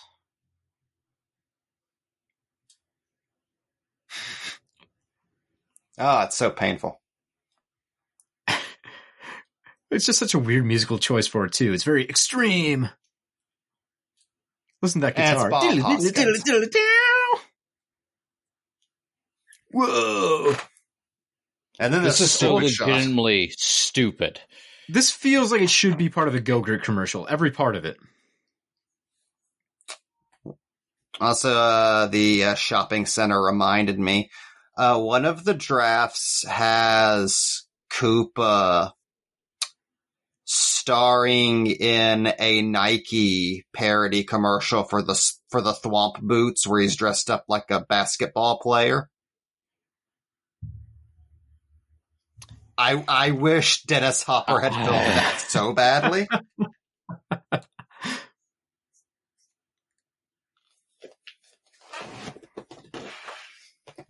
Goddamn Goombas. I like Mario having the Bullet Bill pack there, like Dolph Lundgren's Punisher knives. That's one of those things where they had to think really hard, like, how are we going to include this weird detail from the game where there's just giant smiley face bullets that fly across the landscape occasionally? They're actually like nitrous pellets that cause the jump boots to work. Sure, why not? It's a weird detail. They get the reference in, I guess, but it feels like such a reach to try and cram that in. I kind of miss the days of like, I mean, it's like, I'm glad it's over, but I also miss the days where that's how adaptions worked. It would just be the most random way to include something. Oh God, in the original second draft, they get the Thwomp boots almost immediately on entering Dino Hatton, and they use them constantly. That would have cost money. I do wonder sometimes, like, what would it have been like if some of my favorite video games from the current age had been adapted in this period? Like, you just imagine them doing BioShock like this, where they actually have a gigantic warehouse made up as Rapture, but, like, the Big Daddy isn't anything like the Big Daddy of the games. Oh, it's Vinnie Jones. Also, I want to say, in the script they signed off on, Lena, her role and Koopa's in the third act are reversed, where it's actually Koopa who steals the rock and leaves her behind to activate the meteorite. And when she's chasing after him, the worlds merge, and she is teleported into a production of the Phantom of the Opera and is crushed by a chandelier. Oh. Okay. I mean, she gets a pretty grim ending in this one where she's just fried into a skeleton. So they always had it out for that character. Something bad was going to happen to her. I love that shot so much. Oh, yeah. You can't go wrong with a long tunnel and someone running down it. The best shots in Alien vs. Predator are whenever they're going down that giant ice shaft.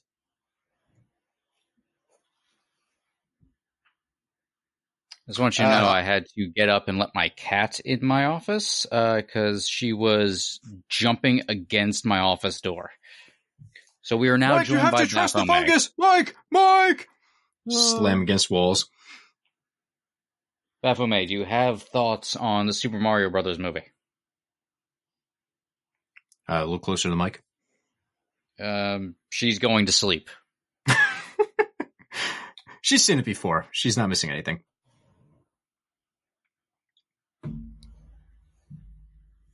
Come on, girls, let's attack. Let's just many ignore this chick. I So want many that sparks in electric this movie. Koopa fucking Koopa with the baby so badly. Okay, here we go. What a huge build-up. And the payoff, it's like, oh god, it's such a good tease. This is And then another we get Ed Solomon edition, which makes all the sense in the world. This is a throughout the whole total movie, noisy right? cricket payoff here. Well, I mean, throughout the movie, they've been teasing like, Mario, there's a thing, the fungus is trying to give it to us. Let's go. Luigi finally gets it, gives it to Mario. Mario realizes, I gotta use it. The anticipation, because even the villain backs up and goes, ba-bum, like he freaks out.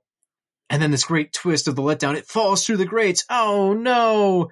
But it keeps walking. And we follow this thing through the entire climax. So you're thinking like, fuck, this has gotta be important. Taxi drivers see this thing on the road and they panic, they slam their brakes. You think it's going to be like a nuke, like it'll just destroy Bowser. And then we just get him knocked off this tower. Like he gets knocked into the bucket again, where he was originally. It's such a letdown because everything that leads up to it is such a great tease. Like pitch perfect design and everything, and they just fumble the ball in the end zone. I want to know, are they falling into that fucking gap between the rocks that Mario and Luigi were trying not to fall into? Oh, it's the angel they dug up in an Simpsons. episode of The Simpsons. I think the same thing every time I see it. I know from the screenplay that's not her getting electrocuted. She was fossilized by the meteorite, which is gnarlier.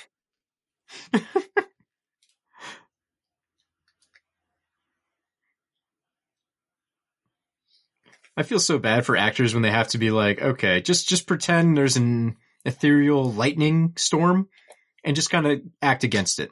Pretend the Enterprise is being hit by photon torpedo. Yeah, exactly. But they're not even shaking the camera. So poor John Leguizamo's just in the background, like kind of like twitching his body around, like, ah! Or this, if you see the work print edition, it's hilarious because they just have to stand there and look at nothing as the CGI dissolves around them. It was the Emerging. only way, Luigi. Dennis Hopper and Bob Hoskins are sharing the screen right now. We're it's here. merging! That's incredible to me. Okay, guys, remember earlier when I said that in the other scripts, the Doctor Strange universe that Mario teleports into comes back? Yes. The entire first half of the third act slobber knocker battle between, never forget, between Mario and Koopa is them battling across the multiverse as they keep falling into the void and into various alternate universes where Mario and Koopa change shape into whatever the world is. So I think there's like an all plant world where they battle as trees and shit. Like literally something from a fucking Marvel movie. And then they land in New York and Bowser has fully formed into the T-Rex. And I want to know why they thought they could ever afford any of that. Okay, couple thoughts. A, wow, that's literally the scene from Multiverse of Madness. B, and my other thought is that also breaks the rule of like the movie itself. Which It makes is like, no it's not like sense. if Mario doesn't go into the Dino Hat and change form, so it just doesn't make any goddamn sense. Also, real quick, He shrinks. The fungus that Mario had is supposed to become a piranha plant when it's hit by the gun. That's the point of that scene. They just couldn't get the effect to work. It seemed very weird. He just pulled out a bit of mushroom at the last second, like, oh, all right, here we go. And then it gets big for a second. Boom! Yeah, one thing I've learned from the script. One thing I've learned from the scripts is seemingly no one working on any of them could agree on what the bomb was called and how it was spelled. It's a bomb. It's a bow bomb. It's a bomb. Everything but bomb. Sex bomb. If only there was a manual of some kind that had all this shit written down.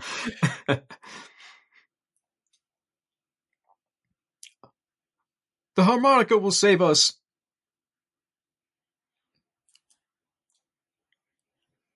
The Goombas are dancing. Dennis Hopper punched a bunch of puppets and they fell over. This is It still sounded like bowling ball pins. still less embarrassing than anything in Waterworld. Okay, one thing about Waterworld, because one, I don't think I don't love Waterworld, but the moment where they drop the torch down the refinery, and there's the guy whose job it is to check the oil to see how deep it is, sees the fire go down and just goes, oh, thank God, before it gets blown up. One of the best jokes in any movie, funny or unintentional funny. It's just the funniest thing ever made. This right here sums up 90s movies to me. Oh my God, Koopa's about to have the coolest final transformation ever, and it's over. There you go. Oh, they're devolving him and he gets blown sky high, but not killed. But I really want to see that puppet up close. They have some good shots of it in the making of featurette, so you can get a decent glimpse of it. And then he comes out and they just devolve him more. It's like, they didn't need to blow him up. They were already doing that. I'm so mad because it was such a good setup. With this head of a T-Rex, I think. It looks kind of cool, I guess. Yeah, I mean, you can see it from the side a little better, and it seems a little more Koopa-y. They don't have the big shell on him.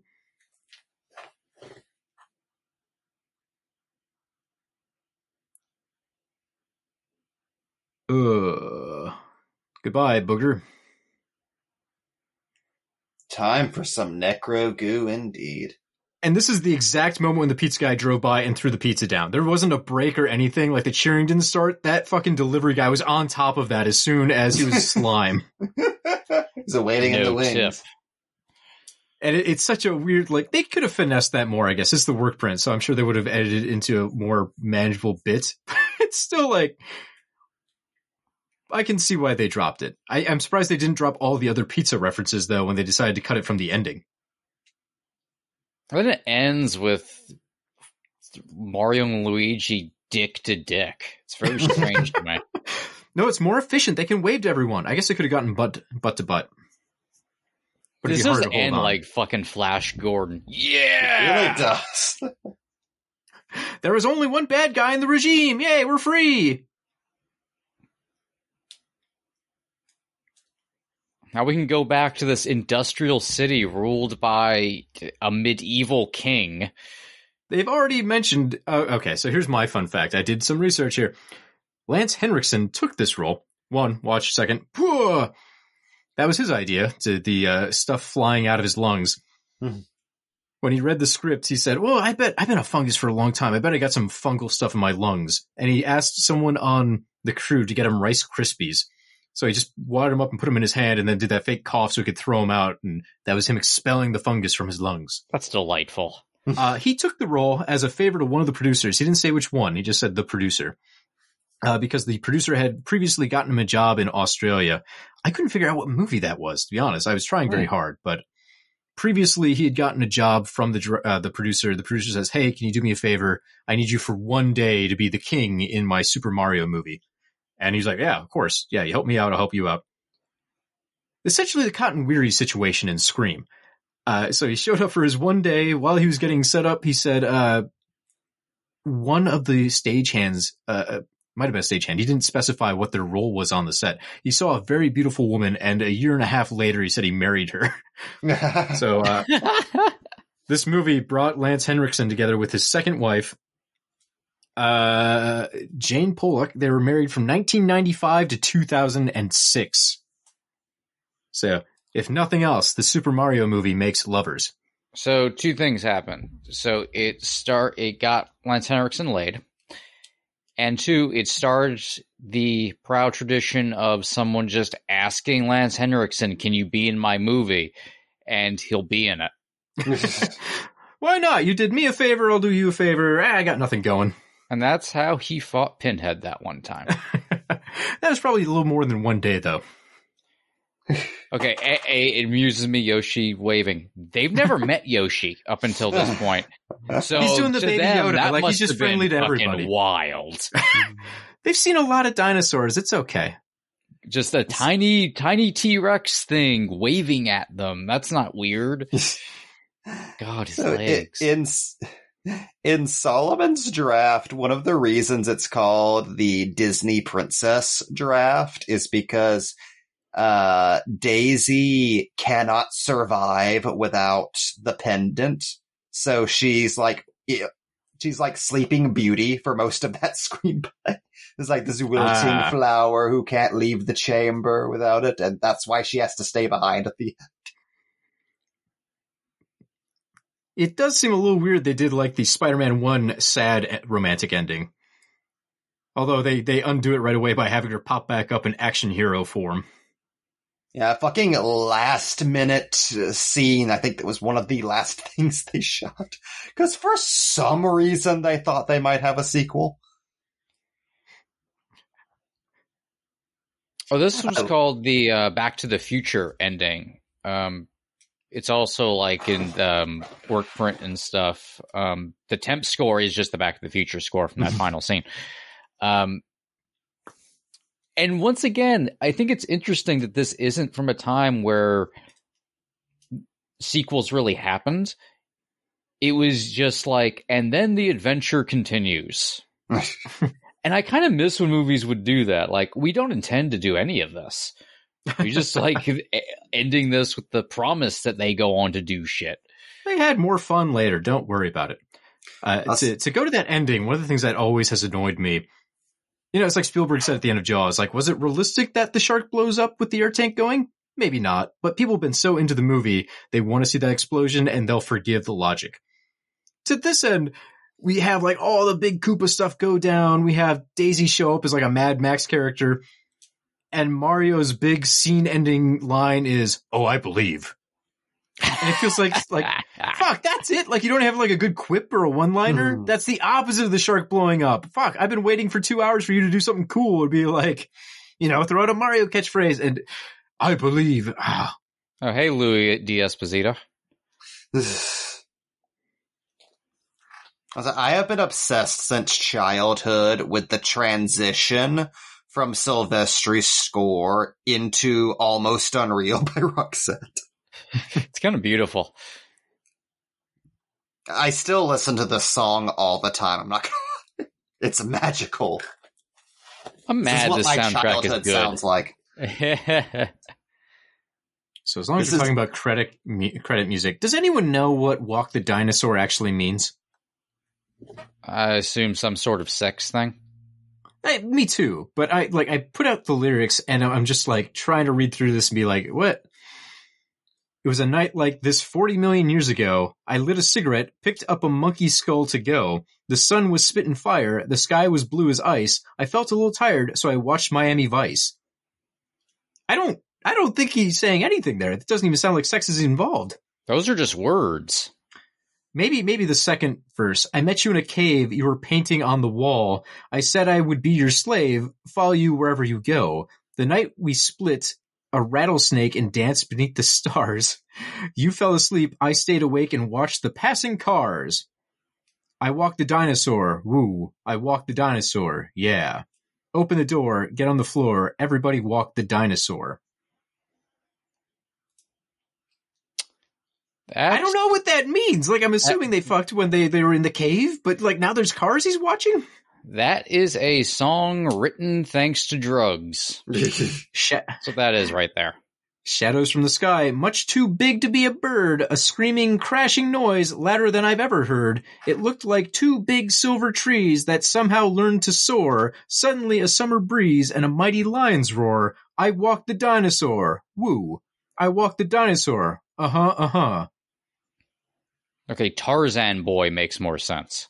And then the rest of the lyrics after that are just open the door, get on the floor, everybody walk the dinosaur a bunch of times. And then an adapted version from George Clinton to try and make this more Mario appropriate.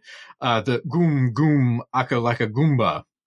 Repeated like 18 times. Which makes it better. And here I always thought that was just a song about the day-to-day life of a dinosaur. So like the dinosaur in your mind was walking another dinosaur? Or who was walking the dinosaur? No, the dinosaur was walking the dinosaur. It was like a keep on truckin' kind of thing.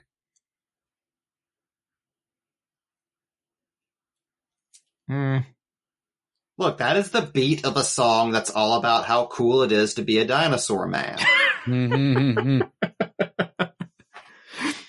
Also, we're about to go into the after credits scene that this movie has. And I'm fascinated that this and Street Fighter both have after credit scenes when those weren't things. The gag that's being used here of Japanese executives coming to Iggy and Spike to option their story for a game is how every script past the second one ends. But the difference is, up until this point, the ending was Iggy and Spike putting on white overalls and going to work at the Super Mario Brothers Plumbing Company, which is now being funded by Scapelli in exchange as a reward for rescuing Daniela, who also buys them a tricked out plumber mobile like the Ghostbusters. Which I love because Iggy and Spike working at the company is already just ripping off Ghostbusters 2. In the work print edition on the Umbrella disc, that same scene happens, but it gets a couple of extra lines where it goes back to the Japanese executives, and they're basically like, these jerks, can you believe they call it after themselves? And it basically goes to them being like, let's go find the Mario Brothers. So I love that even the work print, like, extra scene that they had to throw in at the end was like, had to be chopped down. They had to cut parts of that out because it got too long and silly. And Jeremy, do you want to explain the filmed ending that actually had this movie make sense?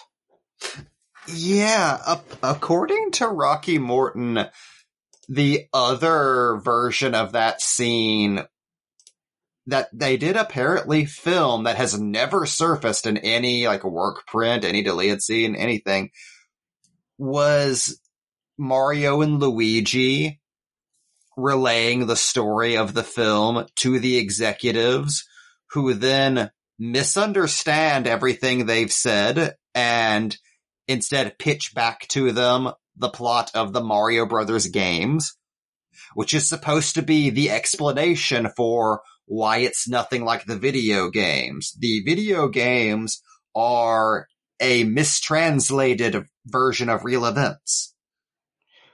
Which is also a great accidental video game localization joke.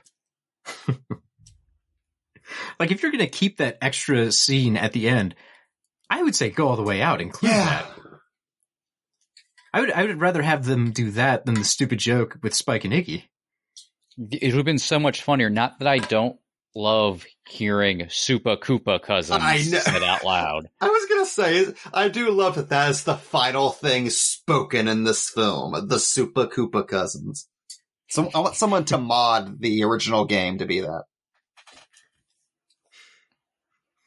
why doesn't Nintendo just make those? They've got Captain Toad, Treasure Tracker, all those other little side games. It's about time. I think we deserve this. Make the Indomitable Spike, please. Publish Please, Psycho Nintendo, Waluigi, please. damn it. Well, folks, we've reached the end of the movie. I don't know about you. I have trusted the fungus. In 24 hours, I may be dead from the fungus, so we'll see if my faith is rewarded or not. But thank you so much for joining us. This has been A Bop and a Tragedy.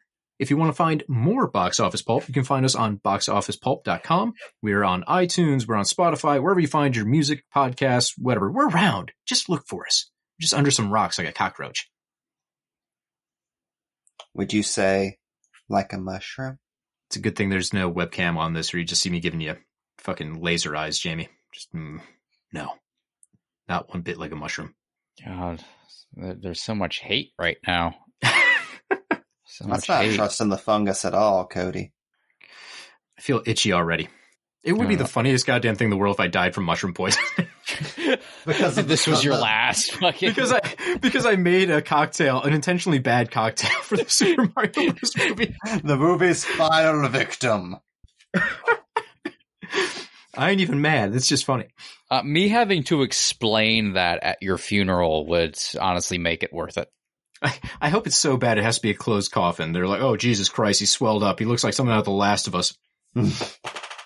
Well, beautiful. we always thought that what would finally bring you down would be a Muppet Man related catastrophe, but no, you going down because of a bop drink makes more sense.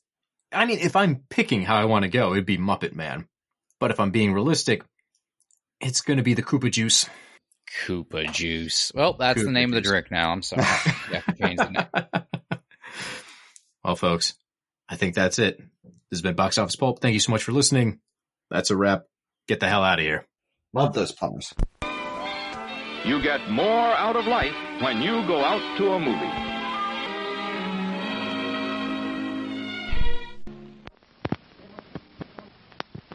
Please remember to replace the speaker on the post when you leave the theater. What you should have done is you should have named the drink the Henriksen. Because technically that's what you're drinking. You're drinking Lance Henriksen, and that's the dream. You've always The wanted body to of our drink Lance savior. Henriksen. Yeah. So Yeah. there you go. My own personal Jesus. Just Henriksen right on your tongue. You're my personal Henriksen. What a weird after credit scene. What do you? How salty do you think Lance Henriksen is? Very. Oh, he's very, Yeah. very salty, like roasted seaweed. I'm Delicious, Weird we though. all agree on this. Yeah. Anyways, that's my pitch for Yellow Jacket season 3. I don't know how it connects to the larger story I yet, like because it. I haven't seen season 2, but this is where I want it to go. Pumpkinhead's a good movie. This is Box Office Pulp Guy, and this has been a Pulp Podcast production. Now please, please, please, put a gun in my mouth and pull the trigger and say goodnight. And now, on with the show.